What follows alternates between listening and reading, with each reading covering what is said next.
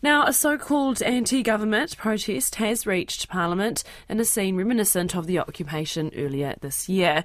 However, today there is also an anti-fascist protest nearby. The lead for the Disinformation Project at Te Pūnaha Matatini, Kate Hanna, is here to help us contextualise this a little bit. Kia ora, Kate. Just to start off with, now, does this protest and some of the signs that we've seen and the similar messages, is disinformation still swirling around? Oh, kia ora, Mani. Yes, sadly, disinformation hasn't gone away after the February-March occupation of Parliament. And in many ways, it's become redirected towards other ideas, away from ideas around mandates and vaccines and more around ideas around government and the nature of government and the nature of democracy.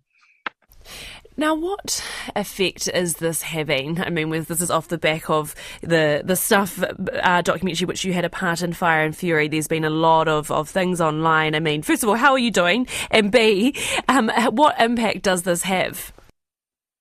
Oh, kia ora, thanks for asking, Mani. I'm doing okay, but the impact that this does have is that we're seeing an increase in language and rhetoric that is really violent and personally targeting and attacking. And obviously what we're seeing today outside Parliament in the form of a mock trial or a show trial, again, is personally targeting and attacking individuals instead of using democratic processes to debate policies. In terms of the anti-fascist or the counter-protest, what sort of impact do you think that has, or what sort of message does that send? I think that counter-protest, when there are issues of debate around who gets to participate in democracy and what it means to be a New Zealander, are really important. The counter-protest is standing up very strongly against far-right and fascist ideas and standing up strongly for marginalised members of our community.